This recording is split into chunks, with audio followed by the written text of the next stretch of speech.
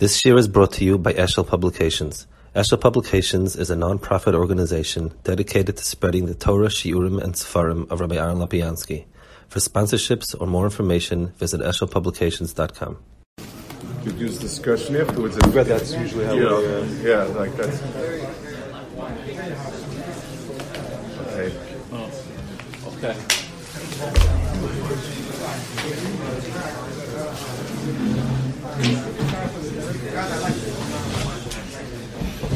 Good evening. Baruch Haba, everyone who came. It's really a big cover. I don't know if the Yeshiva is aware of this. We put this out. We have a list of mental health professionals which we gathered over the years, Mavak Hashem, people who are coming to Shiurim. So this is a testament to the Yeshiva's reputation that within an hour, 35 people had already had said they would like to join us this evening. I'm looking around here. It's not just local people. There's many people who came in both from the men's side and the women's side, from Monsey, Lakewood, all around the tri-state area, who came to hear the Dar Hashem from the Yeshiva. On a personal note, it's the Yeshiva probably doesn't remember. I was in town when I went to the Yeshiva's Chavur, so she was in the Mir. She was in Edinburgh, Benish Finkel. So it was known then, this is 25 years ago, as a tremendous Baal Machshava, and we went every Motzei Shabbos. I didn't have a chance to say goodbye. The last was I had a Purim Suda in the house 25 years ago, and then I went back to America, and then I became a chassan, and got married, and she went to Silver Spring. I didn't say hello since then. So I want to thank you for the Purim Suda of Chavur's. So we're going to do the format. People had submitted some questions. We're going to read those questions, give the Yeshiva a chance to respond, and everyone can feel free to any follow-up questions, discussion points. We'll see how far we get from those questions, and if there's time at the end, Yeshiva seems comfortable just to take any questions from the floor, but we're going to start with that which was submitted first. Right. Yeshiva is okay with recording. Do not give mefarsim until Yeshiva gives rishus that there's nothing there that but for personal use it's fine. We don't want to have anything censored, so feel free to talk. So we're going to start with, can the Yeshiva offer a general framework on the Torah perspective on mental health and on the role and responsibility of the clinician? So first of all, good evening. I'm really glad to be here. I think it's something that's necessary. I've been waiting to develop in the Torah community. First of all, I feel here like I'm at a Psychologist Anonymous meeting it's like the setup and the surreptitious figures sneaking in and it had that kind of aura to it. A person that I was zocher to have a kirva very late in his life, and I unfortunately didn't have a longer shaykhis, was Reb Zelig Epstein. I'm sure you've heard the name. When I came to America, my brother Reb Nosson Tzvi said he should be your guiding light, your Das Torah, and I found him to be extremely, extremely broad, deep. From both the Torah perspective and what was happening around the world, I don't think I've ever met someone like him. He was an extraordinary person. And psychology came up a few times. There was once an Isser in psychology 20-some-odd years ago that people forgot, and things of that nature. And I asked him about a particular case. I was involved in some sort of case. And I asked him, or my wife asked him actually, what would have happened in Europe? So he said, how come nobody ever heard of these problems or whatever? And he said, in Europe, these people just fell off the map. And, it wasn't as if I think they just forgot about them. The person left and that was the end of it. And he said, we live in a tougher world today, but HaKadosh Baruch Hu gave us a lot more chachma of understanding people and insights than we had before. And we need to use it. That was his words to me, and I feel very strongly about it. Maybe I'll sort of jump some of the questions. I want to sketch out a certain framework that I think is very helpful. There seems many times to be a collision course between Rabbanim of all different types, and mental health professionals. And I'd like to try a little bit to sketch out what I think is, if we would define properly the perimeter of each, the role of each one, I think it'll be very helpful. A person consists of different layers. This is a medrash, and the Sfarim speak a lot about this language, and I will enumerate 4 layers. There's guf, there's nefesh, there is ruach, and there is neshama. The Medrash says there are 5 parts to the neshama. There are 2 more that are entirely irrelevant to this discussion, but the guf plus these 3 are very relevant. And each one has its own tchum, and it belongs in a very specific place and needs to be dealt with at what junction are we talking about. A person, Rahman al-Islam, starts acting very erratically. A person steals. A person starts acting improperly with women, whatever it is, and we discover a brain tumor. So that belongs in a doctor's office, a neurosurgeon, an oncologist. It has nothing to do with a Rav, or very little. Well, maybe we'll add something, but right now, this is an issue of the brain physically, the guf of the person physically creating havoc. And it needs to be dealt that way. The same is true chemical. If a person is drunk, highly drunk, reasoning is not going to help much. He needs to be not drunk. And the only thing that will help is get the alcohol out of his system, and so on. That's one level. And I think that, Baruch Hashem, we have a fairly good sense of it. There's another level, and it's called nefesh.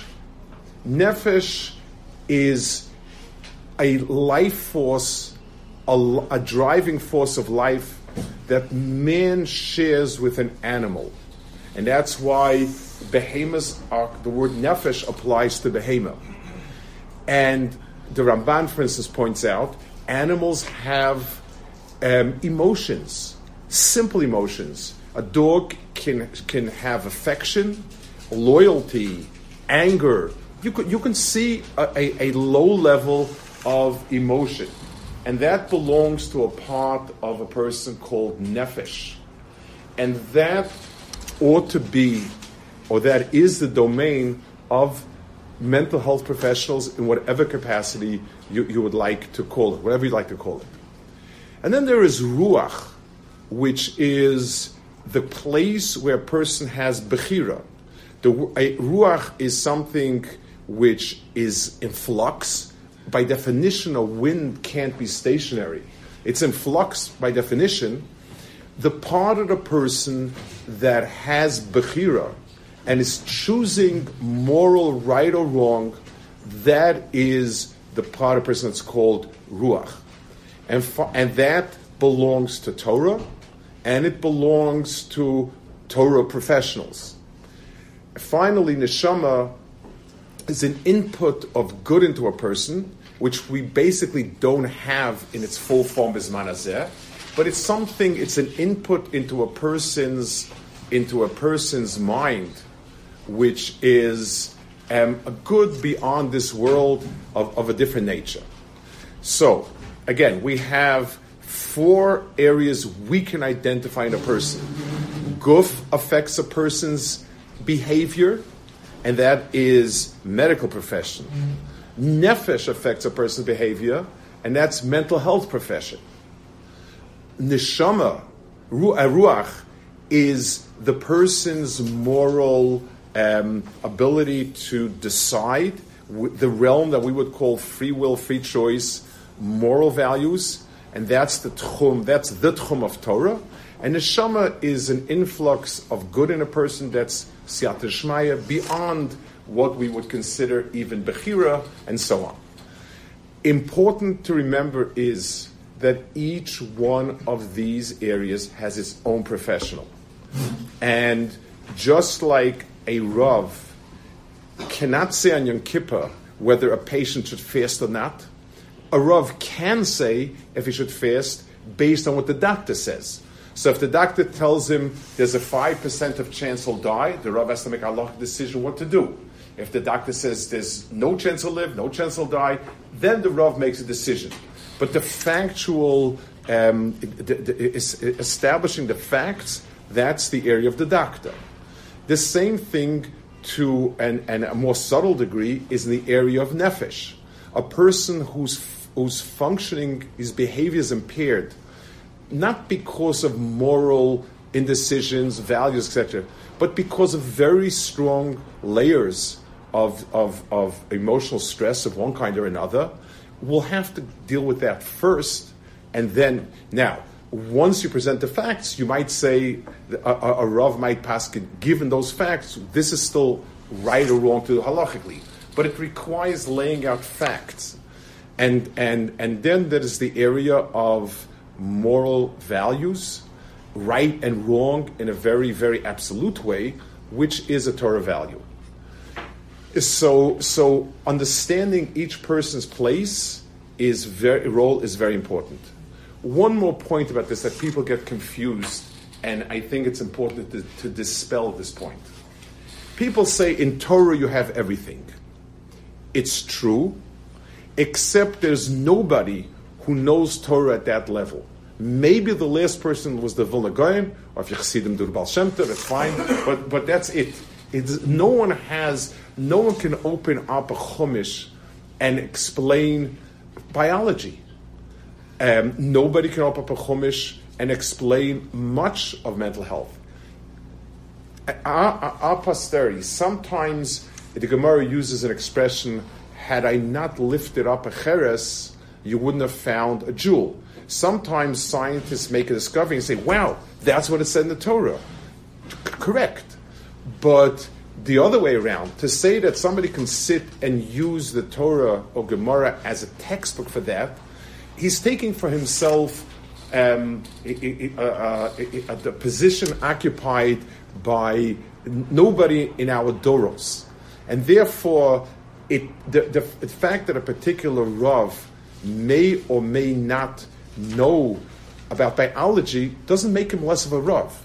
But it means just the equation of, since Torah has everything, so it has all the biology of human beings. So if a Rav knows Torah, he knows everything about the biology of human being, is fallacious because there is no such Rav, not today, not yesterday, maybe the Vilna Gaon, and who knows how many in the Doros, until we go back to Tanoim and Amirah. Those are points that I felt, certainly as introduction for some of the points made here, I'd like to put it down. Any comments or questions about this, and then we can go with some of the other points. You want to call on? I don't know who's on good behavior, who's bad behavior. Who's paying dues and who not? Okay. He's in charge, but you can delegate it. Okay, fine. Well, whatever. I'm delegating to you. Nefesh, between all these layers, they all impact each other, right? So Yes. There's a flow back and forth. Correct. And there's definitely overlap, and I don't know how you can even tease apart where the source of an issue is. So where does that leave us in terms of, we separated, or she was separated into professionals, but we deal a lot with people there are multiple layers. Correct. Right. So then where do... So it requires Rabbanim who have a sense of mental health, and mental health professionals who have a sense of Torah. And yes, because a lot of times for instance, a child is misbehaving terribly, or an adult, and the question is, we're dealing with an isser, with something with behavior that is totally, totally unacceptable. On the other hand, there are mental health factors. They will have to work together. And yes, that is a trick. But understanding, I was speaking to somebody recently. I'll cover many facts. I don't think everybody would know them anyway. But this person is a Rav of some sort, young. And this person is bright and many qualities. This person is a Rebbe somewhere, and he's doing kol davar asa. Not in his classroom, not abuse, not sexual abuse, but he's living what they call in Yiddish chazer shetag. And in his description, he does call the Vasa, and he walks in class on that. And this person was speaking to me. He got to me tangentially, and he's done tshuva, tshuva. I told him, you're barking up the wrong tree. Your behavior is addictive. You've been in this for 15 years, gambling and womanizing. The question is not, did you say Yalav Yova this morning? You have something you cannot deal with. I said you first have to deal with what got you to where you got, how to undo the mechanism, how to replace the mechanism, because you've got nothing else in your life giving you any pleasure. And then, once we're settled on bedrock, we can deal with the next stage. Yes, but understand that to the least, that's what I told him. I said, we're going to need to find somebody that can deal with this part of it, and then we have to do this part. Don't confuse the two. This is not a true issue anymore. This is a mental health issue at this point. And there will be a lot of times it'll be complex. Yes. Could you maybe just identify yourself if it's not an answer? I found that there's really a dearth of effective marriage counseling out there in the field of psychology. There are a few well-known, but for the most part, there really isn't enough effective marriage counseling. I'm wondering if people agree with me about that. And I found that just using what I, as a little Beis Yaakov graduate, understand from the Torah has so much wisdom and so much clarity in terms of marriage counseling. And I find that when I tell my clients some of the things that I have learned or studied from Yiddishkeit, I find that they're gaining, they're really gaining from it. So I'm wondering if that applies to where you have couples counseling, and psychology really doesn't have great solutions for us. And if we use the Torah, So let me. You are sitting and working with people. You are sitting and getting feedback and an intuitive sense of a field, and you also learn Torah. So in a certain sense, it's the same process I described. The reality is sort of, you're seeing things and then you're able to identify it. But imagine somebody who never dealt with couple counseling, never even dealt with serious, and someone come and ask him and he would give a Torah answer, he would probably be off mark because he doesn't understand the problem. It's when the process that does work is when you look and you say, they need to be able to understand X, Y, Z. You say, wow, but that's what the Torah said. That's perfectly legitimate. But somebody who is not in the field meaning experiencing it, dealing with it, getting feedback, seeing what works, what doesn't work, and that picture, I don't believe that person can be very effective. So they need Torah knowledge plus. There's an expression the Gemara says, the Gemara uses in the following context. Somebody said a halacha, and they said, well, that's a Mishnah, because if you think about it, that's what Mishnah is saying. And he got angry at him and he said, had I not picked up the rock, you wouldn't have discovered the diamond underneath it. So you're dealing with people and you see that, and all of a sudden the pasuk, the Rashi, whatever it is, goes in mind. But that's a process because you're dealing in two worlds together.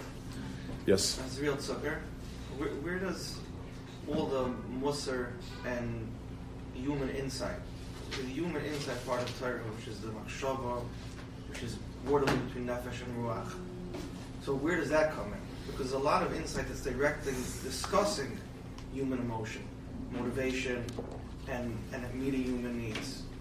And where would that fall? And I think there's that's where the confusion when the mashkiach, not necessarily the Rav, but the mashkiach is becoming the therapist. So ideally, so let's deal a second with the Ruach part. So here I'm dealing with somebody, and Rav Wolbe actually writes. Rav Wolbe was, interestingly enough, a big Bal Musa. He also was a Bal Tshuva, even though they sort of played it down. I mean, a Bal Tshuva, the real thing. He was fry until he was 20 years old. His father was Reform. He studied university, and psychology was a field he's very into. He then became Yeruch as a Talmud and was awed by his presence. But he does, and he has in his second volume about Vadim, he does have one chapter on this, and he says basically, if you're lacking in Tzuras Adam, then please don't start working on Musa.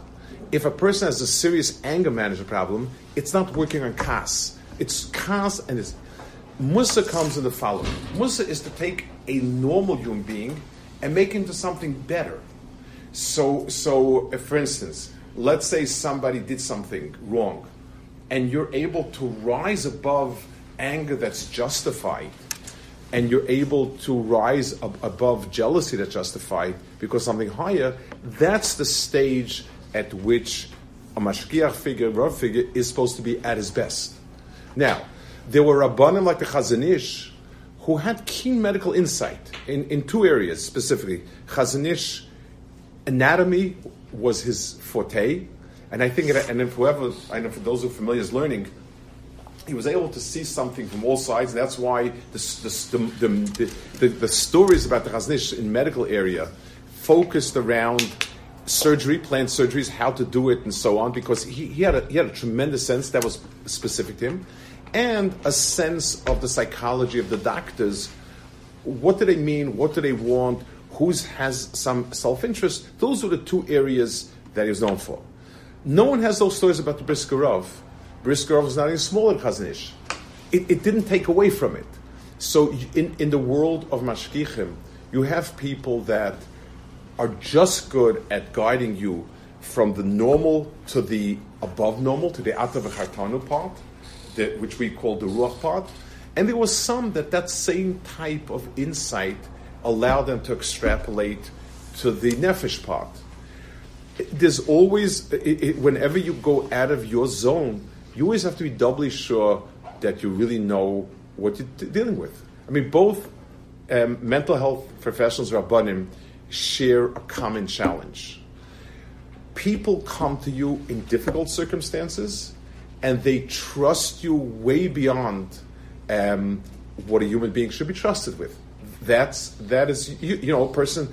When a person needs to say, "I'm not thinking straight, I'm not making right decisions," I'm giving over my decision-making process to somebody. It's an extraordinary. It's like when you have somebody needs to fix your computer, and you tell him the password. He's sitting someplace else, and he's playing around with your computer. It's very scary to watch. But that level of trust is extraordinary in terms of what it can do, and extraordinary how destructive. All the stories you hear, the difficult stories, are based on that. So a Rav needs to be able to say to himself, "Ad kan.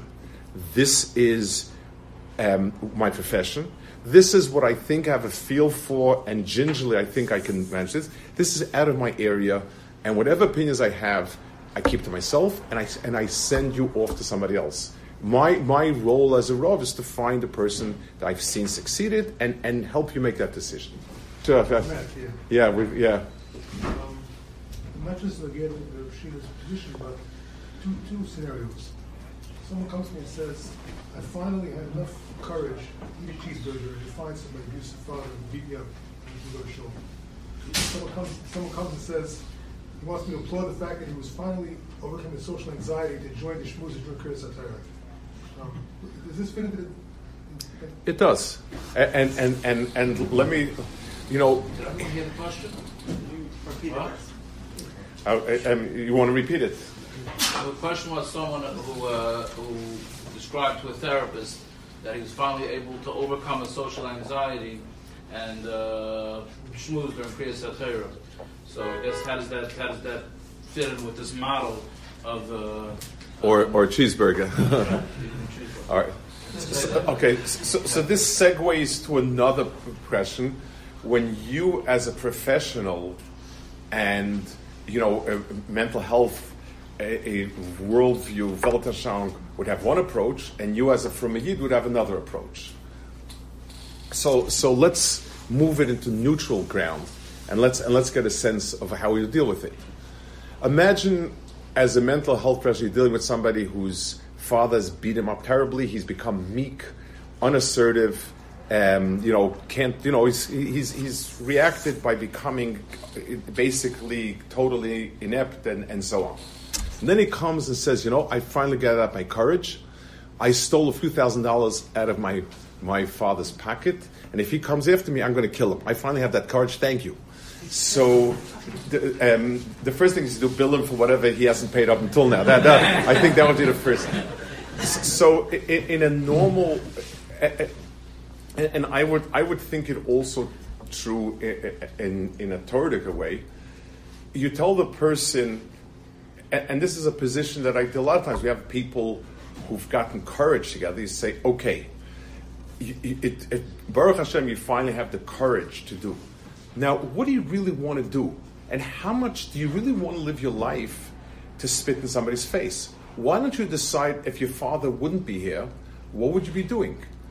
In other words, what you're trying to do is pat the person on the back for his quote-unquote courage and say, okay, but now that you're free to choose, how are we going to choose what's right and what's wrong? The delicate part here is, and this is a professional issue, how much can we allow our Torah shkafa to work there with mental health? At worst case scenario, the person has an obligation to say, I cannot help you from this point onwards. You can dress it up and say, I'm afraid that I'm too biased for my opinion, I wouldn't be the right person, and slip out. It halachically, to be Messiah Dvar Avera is usher. But in that situation, you can say, I hear your anger, and it must feel liberating to be that way. And now that you have that courage, let's ask ourselves, what do we want to do with it? Why a cheeseburger doesn't taste that great? So it's really because you want to feel empowered. You'd need to be able to segue whatever he did into something constructive, not different than the guy who had enough courage to steal a few $1,000s from his father and is willing to kill him. Yeah. I mean, so a follow-up question. I think everyone's thinking that psychology would say this. So your values in the system, and the guy says, I want you to tell me how to use my anger, and I like cheeseburgers, and you're imposing your religion on me. So we're also, listen, we impose our religion on our children because we think it's right. The idea that there's no right and wrong, so this is an area, and I guess we can talk about psychology a minute. Psychology, like you all know much better than me, is really a mixture of a lot of things. It's facts, that data that has been collected. It is reasonable theories, very specific ones. It is more general theories about human behavior. And there's a value system no matter what. Because if somebody comes to me and says that I'm the third reincarnation of Jesus, Muhammad, or name it, whoever you want. So it used to be thought, this is terrible, this guy is a raving machine, we have to make it normal. The philosophy of psychology says, who cares? He's not hurting anybody. He's not hurting himself. So what's the problem? That's already a value judgment. We as Frum Yidden don't buy into the value judgment. So just like if somebody became a thief, to feel that you can just pat him on his back and say, wonderful, because we recognize, almost every normal person recognizes that stealing is being wrong, we would have to find a way to say it. We're from a Yidden at the end of the day. And that piece of psychology is where they've got to move away, and not us. Yeah. So she was discussing really the therapist whose realm is based on demarcation. Yes. Nefesh, entering into Ruach territory, and the question is, from a professional standpoint, curious more from a terrorist standpoint, does she feel the therapist has a right to go there, or what factors they need, to, they're obviously not trained in Rabbanus or to be a mashgiach. Can one trust their own knowledge, clinical intuition to dabble in areas of Ruach, morality, to quote Torah sources? Do they need, what variables will go into that it's not their training. Right. So, let's take it on a technical level, for instance, how to memorize information. So let me give you some tips on how to learn more effectively, efficiently, and memorize better. Let me give you some tips on how to get along with people, how to recognize what people want from you. So, for instance, a person who's socially inept and doesn't get clues, or a person who's always on people's nerves, and vice versa. So the Bein Adam Chavero dictates that you help him find the right way of interacting with people. Using Divrei Torah in a general way, yes, it's nice, but a person needs to stop short of. I'm wary when you constantly start using psukim, because psukim can be used in many ways, and I'm much more comfortable with somebody whose approach is factual and sort of secular than a person who's selling me that this is Torah. That's why I'm wary, because secular things are supposed to be based on fact, proving repeatable experimentation, etc. Torah is interpretation, and that's why I'm a little more wary. I'd rather deal with something that's secular and professional than something that's Hamish. That's my personal sense of it. So it's nice, again, when you find things. Someone told me, this person is a therapist in Lakewood, he deals with OCD problems, and he's been collecting Chazal, and he shared them with me, and I thought it was amazing. One of the issues of OCD is, from OCD, is how do you distinguish between a brisker machmir and an OCD who needs help? Some people don't, but assuming that it is, how is he? And this person deals with it a lot, and he's very. I've known him on a personal level. He's very, very. He's a bardas, and he said there are two Mishnahs with the following statement. There's a question. A person has put out his chametz. After B'dikas chametz, it's in a corner. Does he have to worry that a cat came and took it over to the other place? There's always. So the Mishnah says no. She'im kain ein l'davar sof, because then there's no end to it. So you'll never finish because chametz, because there's always. It says a kohen gadol was supposed to prepare. Was supposed to have a wife to prepare another wife in case the wife dies. And the Mishnah says, Ein l'davar sof. So he said, any behavior that can't define a stopping point is OCD. Halacha does not want behavior that is Ein l'davar sof. So if you clearly define, I'm being choishes for Rambam Shita, and therefore I'm doing this and this. It's clearly defined. So that chumrah may be coming from a good place, not, but it's a valid halach chumrah. But if a person is constantly, he's just never sure if his guf is nucky, if he's never sure if this or that, if there's no clear stopping place where it's a very clear, yes, this is a goal that I've attained, it belongs to a different realm and it's not halacha. That I thought was a very insightful point. But again, you've got to be very careful, and that's why I tend to have personally reluctance, when you automatically try to match up things. If the person is coming in inclined with skepticism of the mental health profession, and one is using Torah just to make them feel comfortable and build trust. Really build trust and show that some of these ideas are rooted in Torah, does she feel the same way? That he's, I would say maybe the vocabulary. In other words, when you use, for somebody who's not, he's not in that world, and you use very secular terms, some people are kind of, like you said, frightened, turned off by it. If you couch it in terms, that are more easy to the person, it's his language, that I think would be helpful. And just wary, because what do? He'll come back with a different pshat that he found a different sefer. Ein l'davar sof. It's there's a vertla from every rebbe, and there's and so on and so forth. So I would like him to understand some different turf, but at least make the turf. It's like lahavdil, not lahavdil, exactly the same way.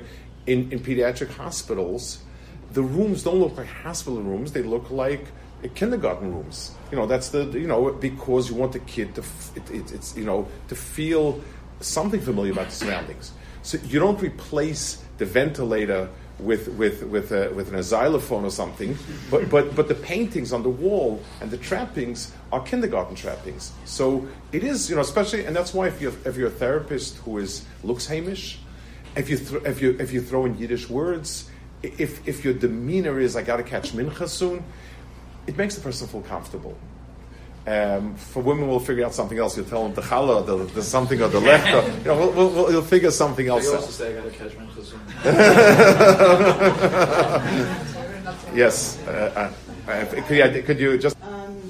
I think what the Rosh Hashiva was saying, and correct me if I'm wrong, is that in therapy, in hypnotherapy, there's something called pacing. And pacing refers to a process where at first the therapist follows the patient. You follow their breathing. If you're doing a trance, you follow their lashon. You want to use their language. Right. Once you go with them, then you can. Because it's like, I guess, turning a boat or something. You've got to go with their momentum. Correct. And then, if there's something maybe amiss from wise, to put it in a general way, depending on where they are, if they felt like you're with them and you're not judging, then there's room to subtly maybe bring something in, as long as they don't feel like you've lost them. Correct. And so in as much as it's making, and I would like to do it with the trappings, how you look, the words you drop, the things you do, to take him to. Yes. I'm sorry. What's your name? Yeah. Right, Rivka Weber. Okay, I'd like to ask Rosh Hashiva a little bit different question. Till now, I've been hearing people have been asking more about in the area of intervention. My question is in the area of assessment and conceptualization. What if there is a serious conflict with dichotomy with the way the Rav, the Das Torah, perceives the actual pathology and the way the mental health person from to perceive it? For example, I can't remember your name, he was speaking about basically clients' right to self-determination. I'm so glad I have rid myself of social anxiety. Yay, I was during careers of terror, which is awesome.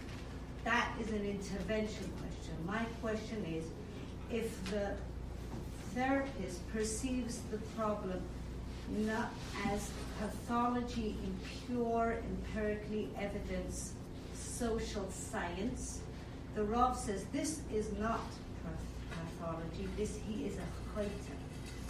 So we have a clear, we're going in two different paths. But they're both from, right. And the client is from. Why is that important? If you don't get the initial conceptualization of who you are looking at, that is what drives the intervention. And in terms of whether we can use Mamari, Chazal, and all that, personally, I was a former seminary teacher. I actually shy away from that because we are a community that's populated with Rabbanim and Mechankois and Mechanech. They're not coming to me for a Mussar Shmos. They're coming to me to clear themselves from the mental health realm. So am I clear with my question? In terms of the conceptualization, I'm before the intervention. So now the question, we're dealing with a real human situation. Here you have a balabas whose Rav is telling him X, and you think it's off mark. So the question really is, why they're coming? You do not want to, in order to be successful, you cannot wedge yourself between him and his Rav. Besides the halachic, besides that area, it also is the problem of it'll be highly infective and probably exacerbate the problem, one direction or the other. It takes some diplomacy to explain that the Rav is right, but I will help you techniques that will get you to doing what's right. It needs a lot of diplomacy, and it really depends how aggressive the Rav personality is, how much he takes issue with the effects on the cutting. The worst case scenario, obviously, is when you have a husband and a wife, and one is going to the Rav and one is going to the professional. Lord help you. I could just be a spell. What about the person who doesn't really care what the Rav says? I am in mental anguish. So that person is not speaking to the Rav. No. And in one person, I had a story Purim many years ago. I used to commute back from Eretz Yisrael until my family moved, and there was a boy there in Eretz Yisrael who had come from my area, very driven to succeed, wasn't succeeding but driving himself crazy. And one Purim he was drunk, and he asked me. I wasn't quite firm enough for him. He had moved way to the right. But whatever, we friendly, and he came Purim, was high, and he said, "Is it not true a person can be anything he wants? A person wants to be a guy, he can be a guy." I said, "I don't believe it's true." He says, "What do you mean? Everybody says." I said, "True, but I don't know where that ever says. It doesn't say. It says every person can be perfect. Perfect means 100% of yourself. You've used right. But that a person can pick somebody and say that I could be like him, it doesn't say any place. And I don't believe it's true." So he got very upset and he says, "Who are you? I should listen to you." So I told him, "Because you asked me and you knew what the answer would be." And he turned, he was stunned, even drunk. He knew it. I said, "You know, I'm not your favorite gadol, and you know darn well why you asked me that question." And it's interesting. Many years later, he's come to senses. But it was a long and hard process. I'm serious. He was a person with a lot of fire and a lot of fury, and things. Baruch Hashem, those are really rough situations. That's why working. The ideal is, and one of the things I would like to propose, and I know that somebody in YU told me he's working on it. And he's done it. I don't know. I mean, if Rabbanim were able to take a seminar, like a few days, a few weeks, it would have to be in a situation where they would go off on a tree or something. I know many Rabbanim will not touch it, that's fine. But if you build a cadre of young Rabbanim where you get, a week's course in identifying this, and this, understanding the goal of it is not to become, you're not going to, but understand, just like when you're paskening Shilas on Yom Kippur, you want to understand sugar level, you want to understand, kidney function, liver function. You want to understand, so when a doctor says this and this, you know what is being said. I believe it's something, and it has gone delicately. There's a lot of resistance, and I believe me, I understand it. I understand the clash, the potential clash. But I think if Rabbanim were given the chance to learn and understand the vocabulary, the general ideas of personality disorders, the idea of communication, at least just the thing. I think that would be a great help, especially if you show the cases, people. If the environment is right and the people presenting it are coming, I'm one of you instead of I'm teaching you ignorant heathens, how to do things. I think it would be tell us lot. Yes, what's your name, sir? No, whoever knows. She. I want to thank the Rosh Yeshiva. I need clarity. We all do. That yeah. They say, am I an American Jew or a Jewish American? Am I a Jewish therapist or a therapist who's Jewish? We can talk all night, but we're not allowed to be Messiah Ledvea. Right. And with the winds of society and alternative lifestyles blowing the way they are, I see people in the listservs grappling with it too. What are things that are clearly not in our realm because we are Jewish therapists? And honestly speaking, not only does the client have the 4 levels, but as therapists we do too. And I don't see how I could bring my best to the client if I'm not me. Most of the research has shown that the effectiveness of treatment has much less to do with the kind of treatment than the kesher between than the relationship itself. And if I'm closing off very vital, integral parts of myself, first of all, I'm not who I could be or I should be, even in the room. And I think, the gray areas we can discuss, forever, but what is the area where we need to hear Das Torah that we, with all the respect to our profession, are not allowed to touch? So, I would say something that the purpose is to validate something wrong is going to be usher. In other words, let's take something like, with the gay lifestyle and so on. You can help a person cope with life, but you at the end of the day, it cannot. Nothing about what you say can validate it. You can say a person, you need to be honest with yourself. You need to understand yourself. And the tricky part here is because if you're sitting in a room with a professional shingle, you've got restrictions as far as the profession goes. And that's why on that level, you may just have to say, and the best excuse is to use, I've got a lot of my own sense of things, and I don't think I'm a person who can help you. But let's say you're dealing with helping a person. Let's put it not in the profession, but somebody's struggling. You can say, listen, I can help you work towards what's good and what's right. Understand yourself. Nothing that you are is bad. It's only what we make of it, which is true by all stands.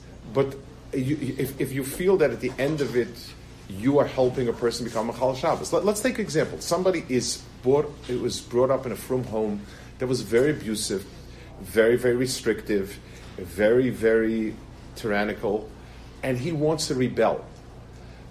So to tell him, I'll help liberate you, as such, and Bez Hashem, when we get through, you could be Chal whatever you want. It's not. We can't do it, and you won't be able to do it with a full heart either. What you can say is, once we learn how to be ourselves and free, you'll be able to make some real choices, and you'll be surprised at yourself. Some of the choices you'll make, something along those lines, which I think is the right way to deal with these things. But each case you need to ask somebody who understands roughly the situation and can say, this is a case that you can't touch or you can.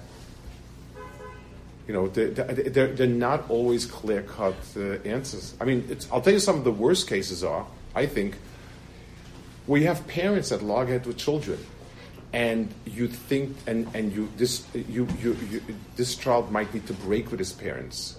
Totally, those are really, there you're walking on a real tightrope.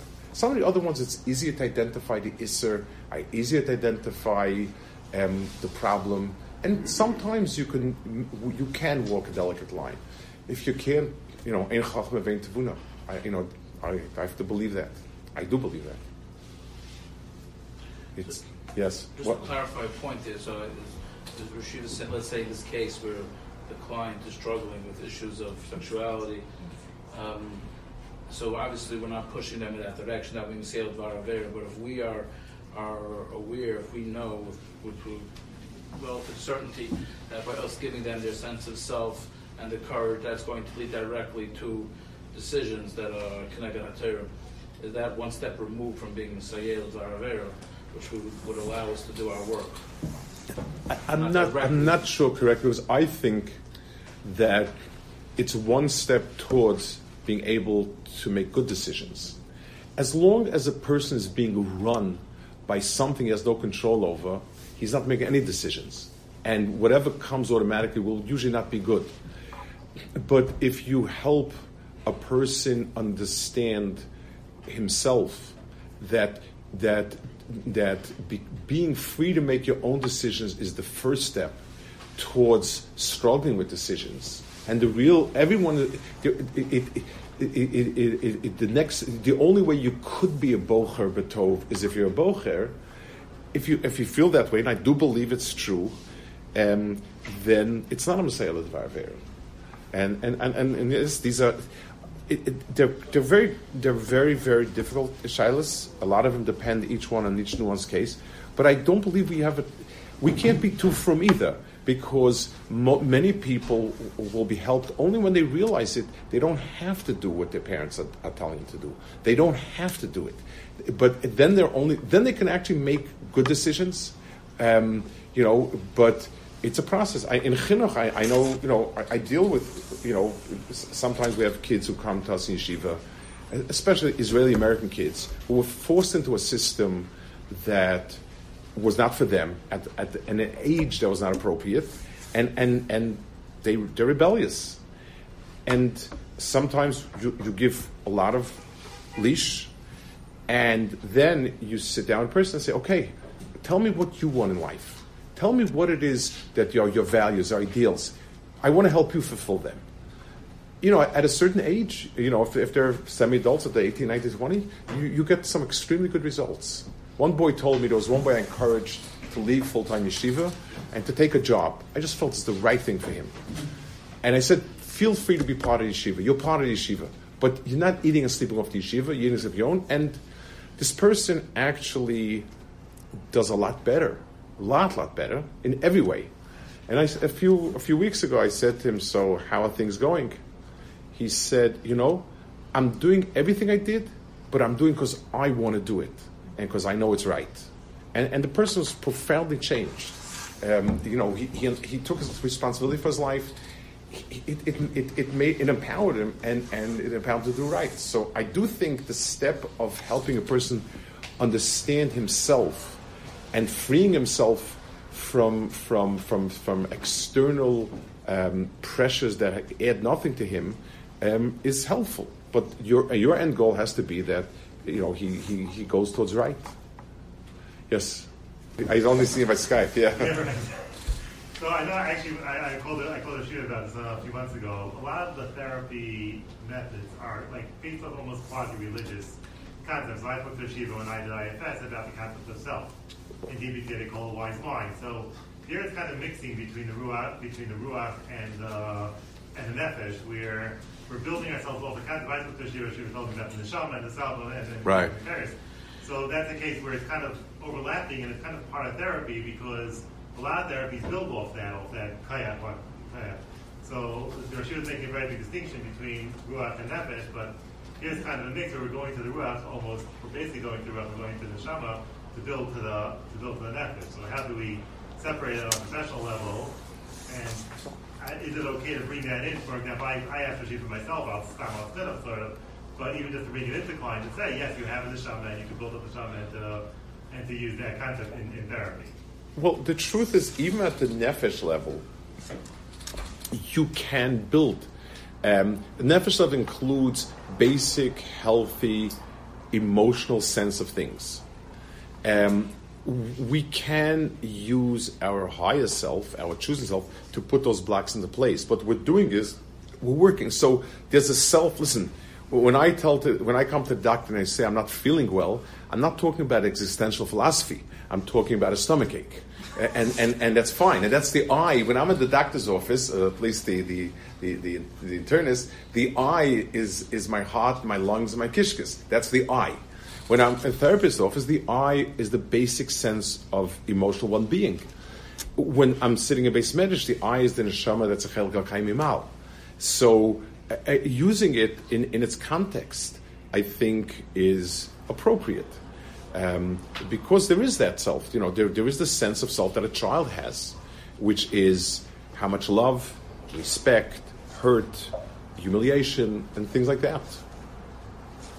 But again, in a lot of these therapies, the idea is that there's a pure place, like I put the Shiva then, the idea of IFS is that there's a place that's always confident, that's always calm, and has all their ETs that they have, but a very strong place. I know Shiva identified that in the Shama when I spoke to him, But I think when you're dealing with a client, you can talk about HaKadosh Baruch Hu created. It says Al Kim Baras Adam Yasher Vehema Biksha Cheshbonos Harbe. You can say that is true. Listen, a normal child is born just like a normal body is healthy, with some exceptions, but a normal body is healthy, and it's our donuts that mess it up usually, or whatever it is that we do or don't do, or the disease. A person's emotional sense is supposed to be well. It may have been different areas that distorted it and caused it to become very distorted and stressed and pain. So there's nothing wrong if you translate it. And you're talking about that level. That level is bedrock. You cannot build anything out, and there's nothing wrong with talking about the self of the nefesh. It's true that the real self is there, but we're dealing with this, and this is just like a doctor says. The Rambam in Hilchos Deis has a perek about physical health, and I once heard from my Rebbe Moshe Shapiro. He asked, "Why did the Rambam insert it there?" So I know it's good advice. I mean, based on these, but why? And the Rambam starts by saying, since you can't be over Hashem when the body is sick. Therefore, I'm giving you advice. So he added a twist to it that was really a fine thing. Let's say somebody whose foot is broken can't walk, obviously. But someone who has physical pain, his mind automatically jumps to his self, and he's not interested in God, Avodas Hashem. Whenever you have hurt in the body, illness, your mind wraps itself around itself. So the Rambam is not talking only about, well, obviously, if you're dead, you're not going to be over Hashem. If your hand is broken, you can put on tefillin. The Rambam is talking about the psychological effect of having of being ill. It becomes all consuming. So it's perfectly appropriate to speak about it, and this is the world you're dealing with. Yes, what's your name? Sorry, Chanev Kron. Coming from the opposite side of the question, where I'm born and bred, whatever. I've been in Lakewood Yeshiva, learned there in Kollel for many years, and I'm dealing with from people coming out of, especially Gavoya. A lot of Torah comes into the conversation, especially with OCD, of course, on a professional boundary. Coming from that end, and Baruch Hashem, I think it's going well. Is there anything that I should not be talking about as a therapist? Give me some examples that you have. I mean, it's like as I know what we're talking about. Yeah. Well, the OCD question, Bechira. There's a big question that keeps on coming up. What does it mean? How is there hope in El Mabah? If everyone's going to be burned somehow, different like Musar shilas that come up. So I would say Olam Haba is not your tchum. It's somebody once said. Rabbi Yankel Galinsky was a big lesson. He was very humorous. So he once said that he was sitting at a bar mitzvah in Bnei Brak, and there was a big mizrach, a lot of rabbanim, and Dr. Rothschild, who was a tzaddik ador, walked in, and they immediately shoot off one of the rabbanim and gave him a seat up front. So he was very, very upset. Then he got up and he said, the host did right, because it says that a rav is more, that if you have a lost object of yours versus a lost object of your father's, you first return the lost object of your rav, your rebbe, because your father gave you life, brought you life in this world, and your rebbe brings you life in the world to come. So he said, so that's the reason why we should mechabed a rav, rebbe, more than anybody else. But today's doctors also help bring you to Olam Haba. So that's why it's appropriate to respect. It's like, in Hebrew, it sounded cute. I don't think you should concern yourself. You should tell them, Gan Eden, Bechir, Olam Haba, Tzribayin Shalams. And this person that I was telling you about that had told me that he's into this. So what I said, I don't know. Hashem wants you to roll up your sleeves and do what it takes to get better. How he runs his shop and what's his schar, what's the einish, how he says his stuff, really, it's none of our business. And I really couldn't care less. I said it's great when we're sitting, not lemaisa, and we talk about understanding the idea. Right now, all of that conversation will take you away from it. And I think that's something to keep on. Rev Leib Steinman, this is a bit of an aside story, but I think it's very apropos. Rev Leib Steinman, as big as a tzaddik he was, not as big because he was a big tzaddik, the one thing he hated more than anything else was nonsense. And frumma nonsense was worse than regular nonsense. So he was once sitting, and a couple came to him. They had gotten a little bit of money in, and the wife, they wanted to paint the house, do some basic whatever needed to do. But then she reminded herself of the medrash that says that this woman asked for money and a golden leg came down, and then they had a dream that the table is missing a golden leg in Olam Haba. So she's very concerned. Will this money mean we're missing the golden leg in Olam Haba? He said, amazing. He said, a 95-year-old man is sitting here, trembling of the Gehenna he's about to get. And Baruch Hashem, the couples today worried about the golden legs on the table in Gan Eden. He didn't like I think people just say, listen, HaKadosh Baruch Hu knows what he's doing. HaKadosh Baruch Hu is fair and he's emes. That's, we know, and that's a given, and we can be confident of that. He's, Ikela Muna, and that's it. What we need to do, let me tell you how to roll up the sleeves and do it. And any other talk is distraction. I think I would stay away from philosophical questions. Yeah, please. When, let's say this person is specifically asking, he said he feels he lost his Bahira because of, things became very easy for him, and he's OCDing about that. And I tell him it's total nonsense, it's OCD thinking, we're not even going to go there. But he just keeps on going. He said, how do you know? So maybe it's just a trend. But I want to bring in a little hashkafa, like we know this. Like, we know that there's no such thing as losing Bahira unless you're Parai, But you know what? Arguing from Medrashim. What? Right. He could be. I think if you tell a person, listen, if I can tell you the facts. The facts are that people in your situation have been able to turn their lives around. So I don't know. Maybe you know what's in Shemayim. I know what's in Oretz. I've met many people like you. I've seen them. I've read about it. What you can do is get back your bechira, and I'm dealing with the facts of it, not the fantasy of it. I think you need. So just going back to the separate levels and the separate roles. So one could conceive, I suppose, there's a shita that any moral failure is, at its essence, a mental health issue.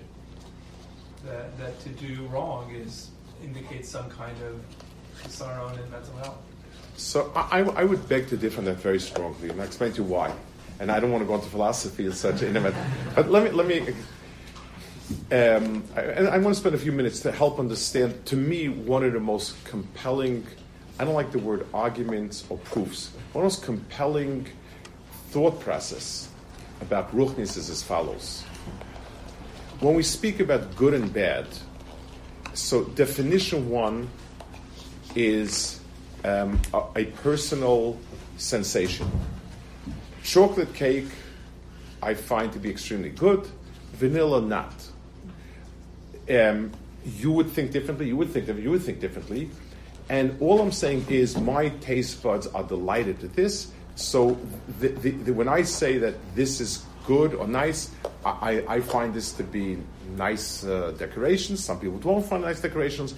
Those are individual. They're expressing a personal sensation experience. There's good and bad that's objective. For instance, the quickest way to get from here to Flatbush, you can sit and have different arguments. We take out the ways. Machria, the Das Torah of ways, says the quickest way is to go through Manhattan. So okay, so that's what the GPS used to do. So that's an objective fact, and we understand that. If I come along and I tell somebody, the best career that you can choose is being a doctor. So what I mean to say is, you have an affinity for X, Y, and Z.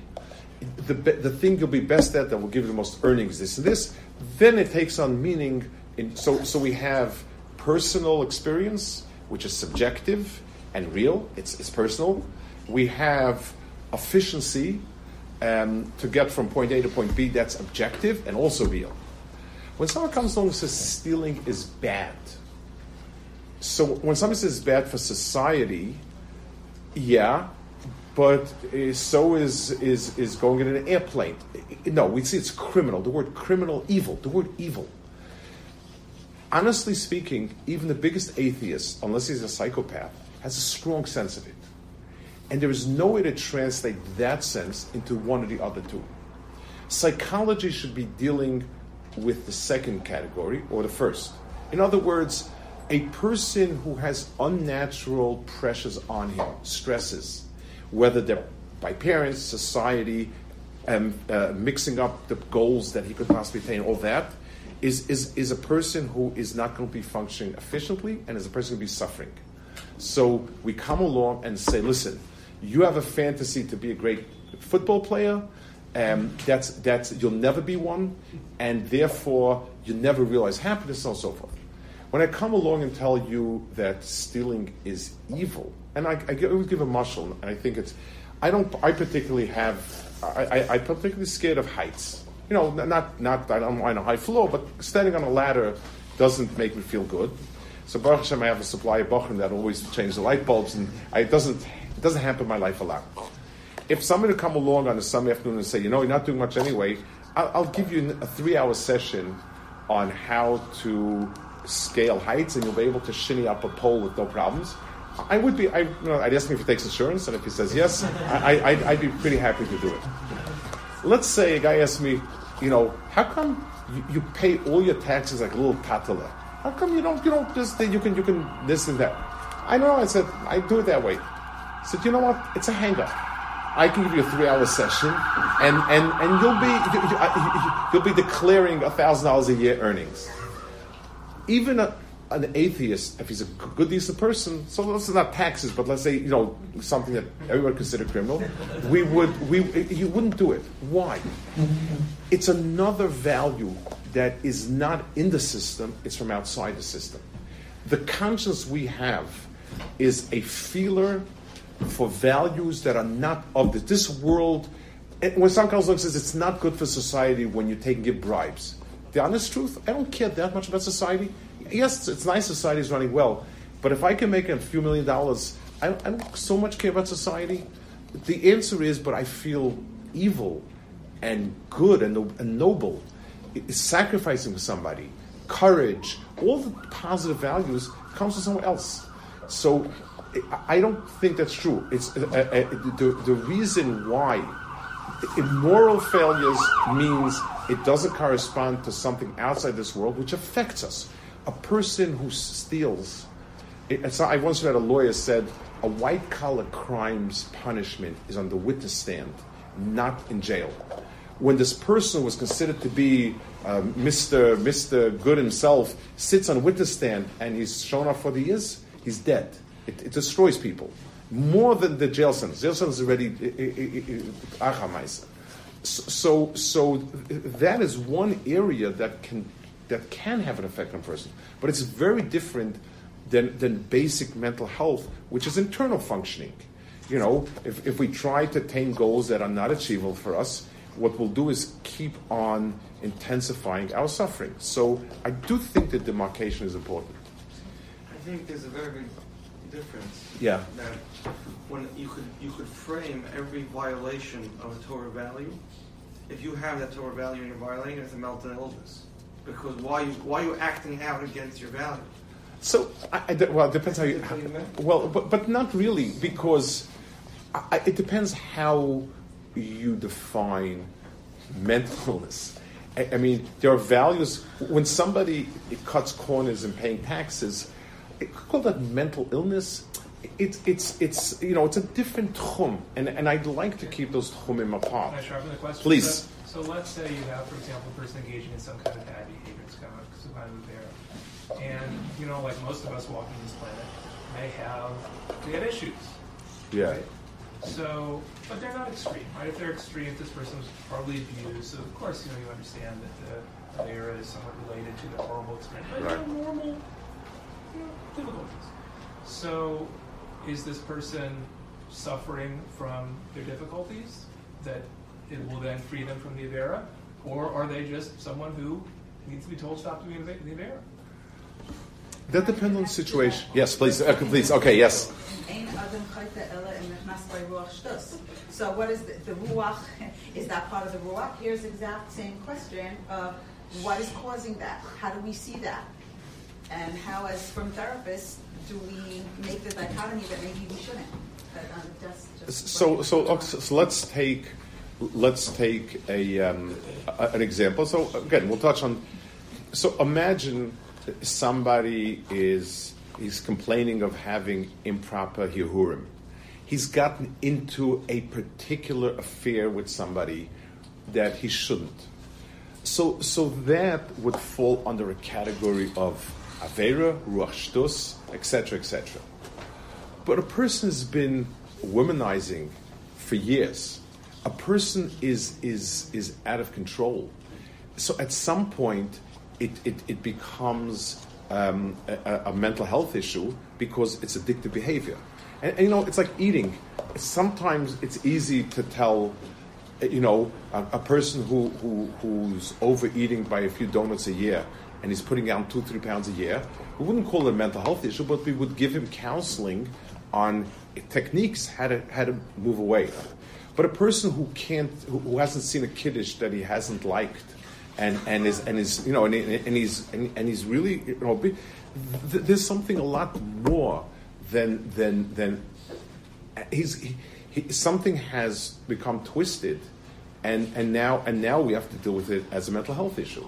So it is a fine. It's like there's a cold and pneumonia. At some point, it's yes. Is it a difference in essence or a difference in degree?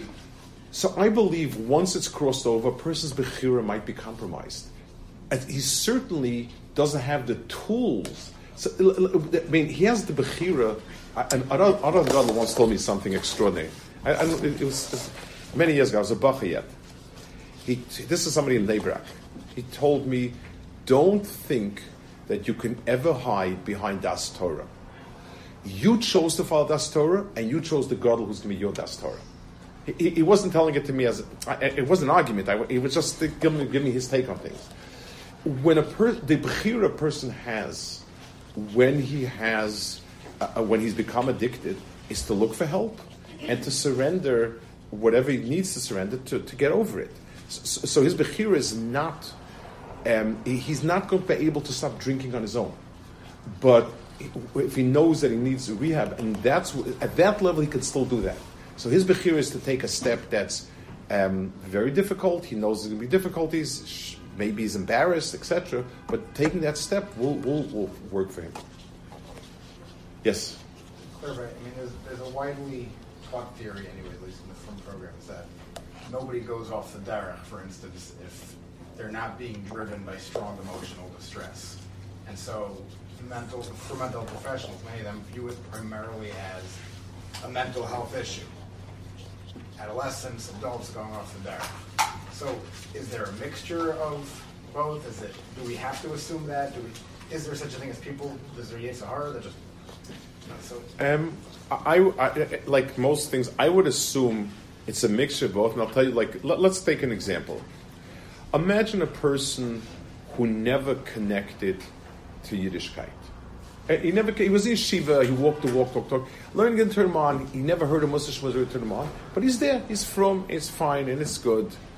And then he goes on, and he once nibbles on cookies without a hechsher, but it's probably okay, he nibbles this, he does that. And there's a slow disintegration of his frumkeit.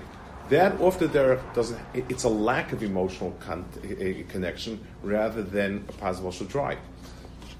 On the other hand, I was speaking to somebody, this is going a few years back. This person was a huge Talmud Chacham. He wrote Sfarim Kabbalah.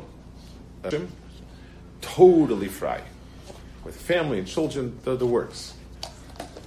And someone called me up and said, again, I don't know how I got, but I said, it's just that he has questions. He has a few questions. If you can answer them, this and that. I said, listen, I feel obligated to help if you're calling me, but let me tell you something. It has nothing. I assure it has nothing to do with questions. But I'll be in New York. I'll speak with the person if you want. So fine. So I happened to be in New York. I came in. I met this person. I sat a few hours with him. This person spent hours raging. It wasn't questions. It was a lot of anger and rage. And we spoke a bunch of hours. And I let him do the most of the talking. I was listening. And this, that. And he threw in all the questions. We don't find mention Chanukah. All the questions and this and that. This person is very bright. I tell you, he wrote Sfarim Kabbalah. When he finished, I said, listen, I'm not God's salesman. I don't make a commission on the people and make fun of them. I want to tell you something. If mentally you would have believed that this is fairy tales, after 10 minutes of conversation, you would have put your arm around me and you would have said, Rabbi, get a life. I'm telling you, don't waste your time. You don't know how great cheeseburgers are. You don't know how great this is. Get a life. I don't want to talk about it. I said, I've been listening to a few hours of real anger. I said, something hurts terribly bad.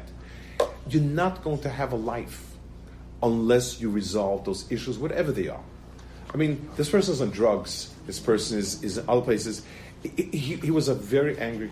Let me share a story to show what a great Bal Musa who had tremendous insight in people said. It's an awesome story. It's my wife's great grandfather, the Alta Slobodka. I didn't know it from the family. I actually read this recently by a Talmud of his, and the story blew me away. The Alta was an extraordinarily perceptive person. His insight in human nature was beyond. He was head of Slobodka Yeshiva, and again, some of you might know a lot about this, some might know very little, in the most turbulent kufa in Jewish history. This was from the late 1800s to 1880. He founded the yeshiva till 1925 and he moved to Israel. This was when yeshivas were destroyed, torn apart, disintegrated.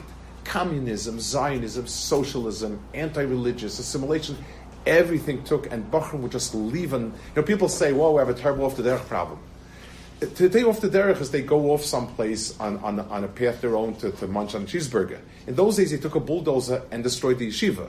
It's a whole different world. They were lishma. Today's are like l'tei. So one day, every so often there'd be a revolt of Bachram, and Bachram would just en masse get up. And one day, the best Bachram yeshiva, the biggest masman and learner, came in with a group of people, screaming and yelling profanities and vulgarisms and yelling at the altar, on and on, screaming, and they smashed in this. It was like a pogrom, and they walked out on mass in the yeshiva. The altar was one of the comments. He turned to this person writing the story. It's Rabbi Meskin or Mersky, and he said to him, "Did you see how this leader kept his intellectual integrity despite the fact that he's left the yeshiva?" I said, "Look," he says, "What are you talking about?" He said, "Take a look." He came in and screaming and yelling in high pitch, high revved emotion from the beginning to the end. You know why? Because if he would have to think calmly and clearly, he couldn't say these things, and he couldn't put his position. The only way it worked is he got his anger and his emotions to talk, not his mind, because his mind couldn't do it. That's insight in a person. But many of the people are frustrated, hurt, upset. You find people who leave by the process of dilution and sort of, but that's a slow process. The person not interested in arguing. The person wants just, it's kind of a slow disintegration. A person who comes with a tremendous, explosion, something caused it. It could be he was always looked down upon. It could be that sexual abuse is a big factor in a lot of it. It could be frustration and other things like that, hemmed in by people, an unhappy marriage, a difficult parent. Could be many things like that, but I believe many of them.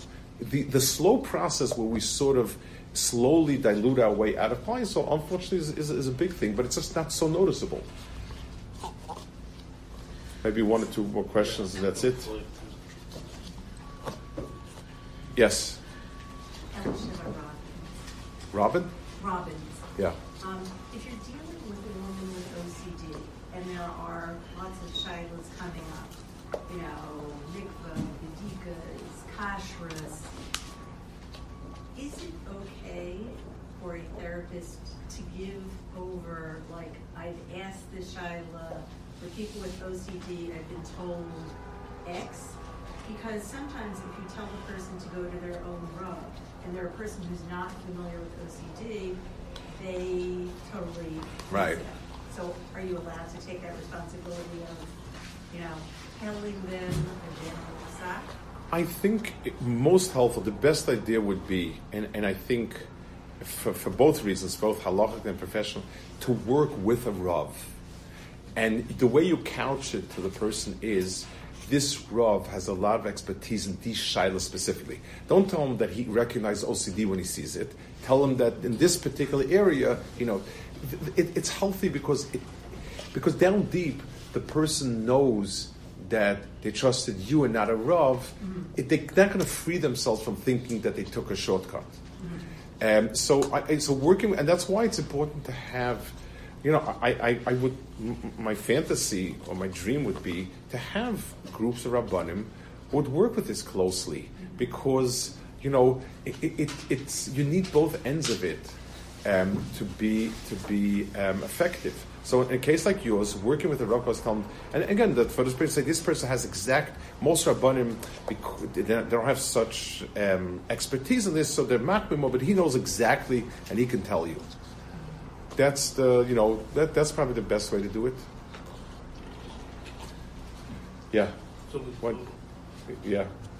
And one more question, maybe. If I get the last question. So she'll ask the question, then you can ask the last question. Okay. I'm sorry. Would you? Okay. Based on some. Oh, you would you? Yeah. Based on some of the conversation that we were having before, I just really want clarification. There are a lot of times that I'm interacting with the Dastar, the specific clients. I'm always working with their Dastar, and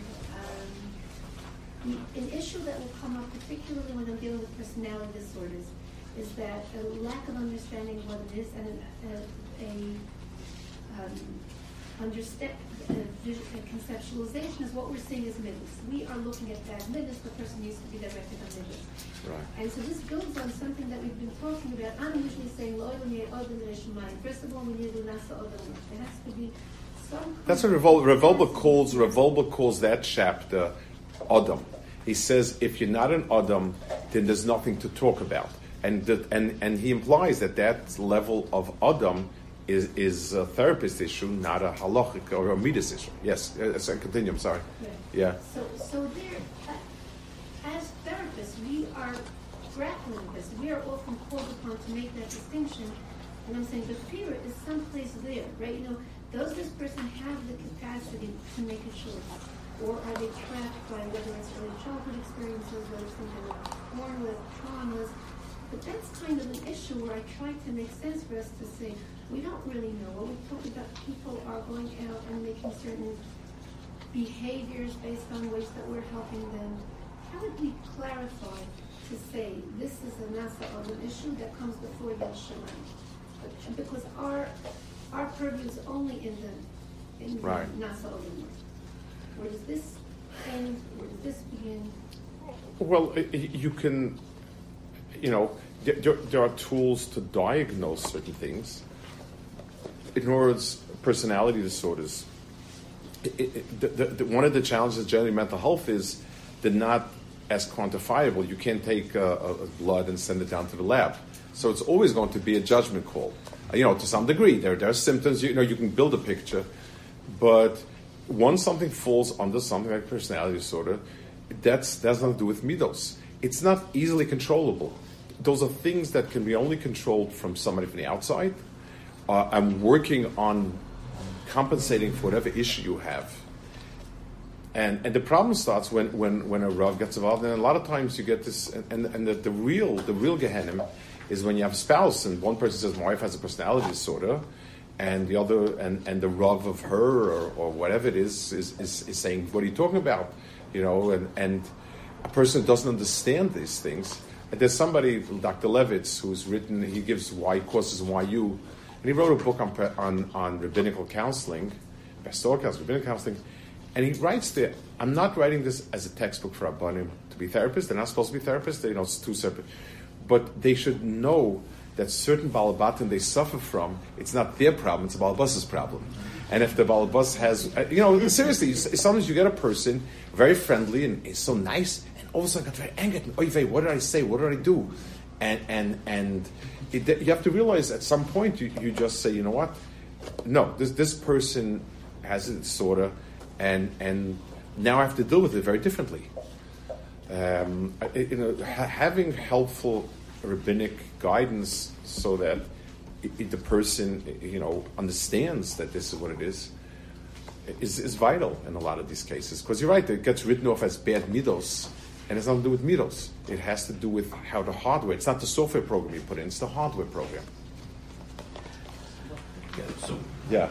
Maybe let me mention one more issue that I think is a point of conflict, and I think why it's important to mention it. So we're speaking about the sexuality and things. I think there's another issue: marriage. When I was growing up, the Weltanschauung and the commonly held moral view was that family is sacrosanct. Being married, if you're not married, you're missing something. You're not Adam. and you sacrifice everything for your wife and children, husband, children, so on and so forth. That was sort of common between everybody. Today, everything is about a person. You are you. Some people enjoy marriage, some people don't enjoy marriage. Some marriages are more pleasant than not being married. Some marriages are less pleasant than not being married.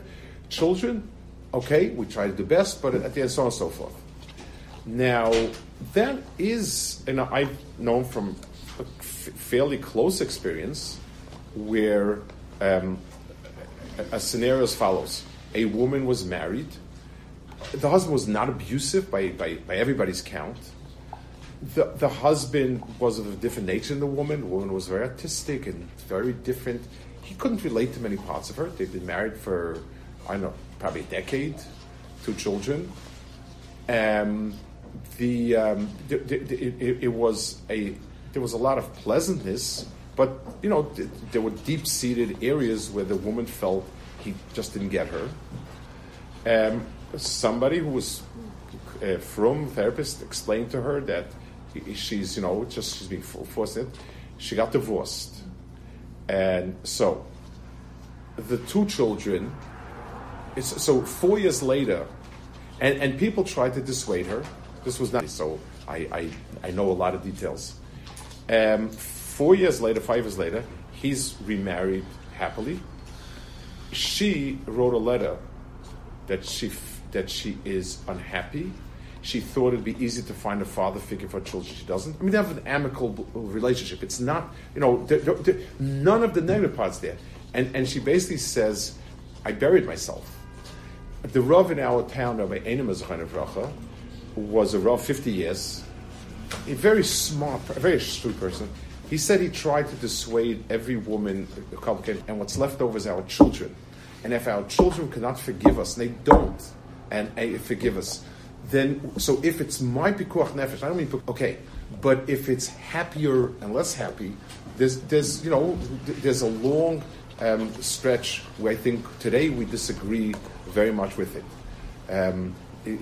So on the firm side, I think we have not understood abuse enough, abusive marriage, abusive spouse, and how serious it can be, whether it's severe emotional abuse or physical abuse. So I think we've been guilty of that. But I think the world's idea where it's just another way to live life is totally alien to our values. Yes, what is you got the list? Yeah, one quick comment and a question. I have 8 questions here prepared. This is a conversation I followed from the first question, so I'm hoping Yeshiva will give us other occasions that we can. If the Olam feels it's helpful, I do come to New York on some occasions. My son Yaakov knows when. So I'm serious. He's the organized one. So you can. So yeah. Hopefully we can have a. I'm hoping the Yeshiva could conclude just with words of chizuk for those who are immersed in the service of Klal Yisrael.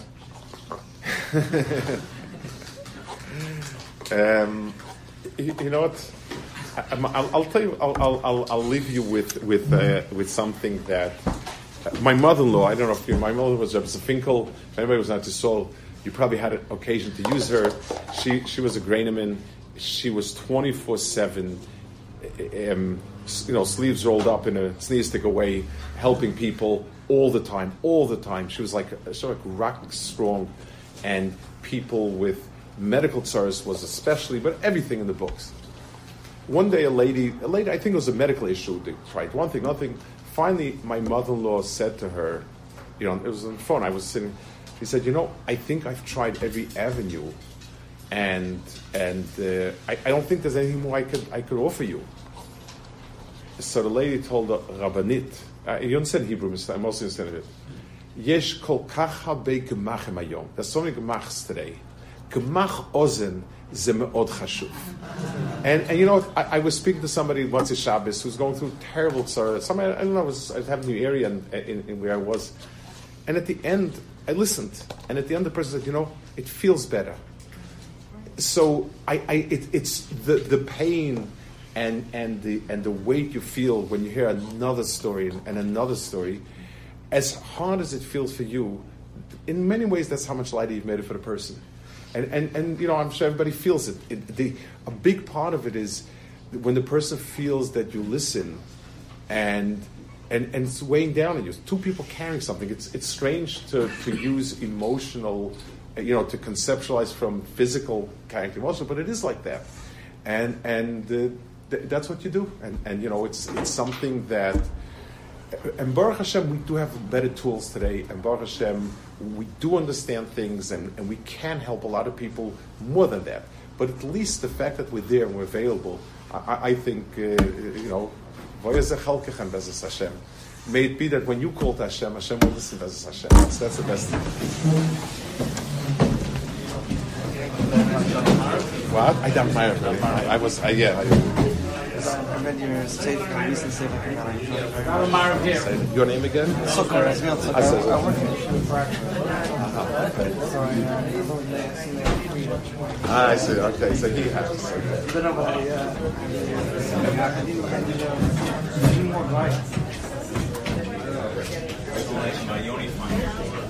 You're the only part. You're the. Thank you so much. I'm a little nervous. I'm a little nervous with the right. I hope it's okay what I'm doing. Can I get a few? I think it's okay with me. Also on the jet? Yeah.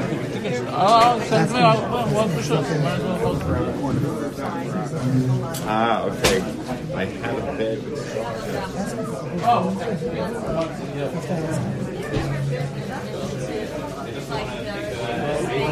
I missed it this past just the time. Okay. Usually I don't show my kids.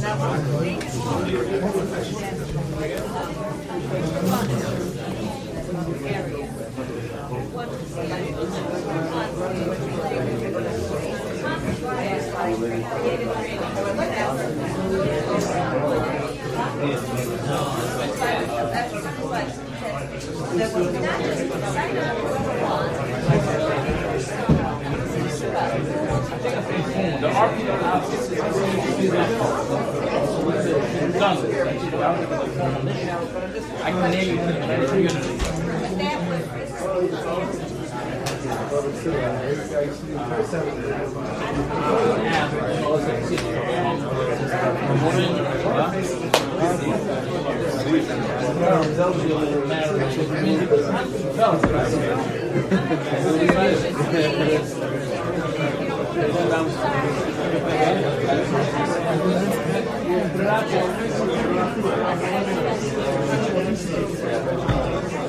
What's America?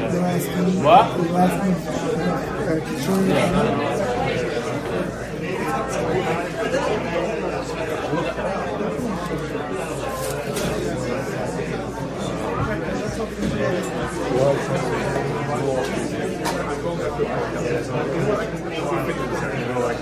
Dove, Finland? Dovey.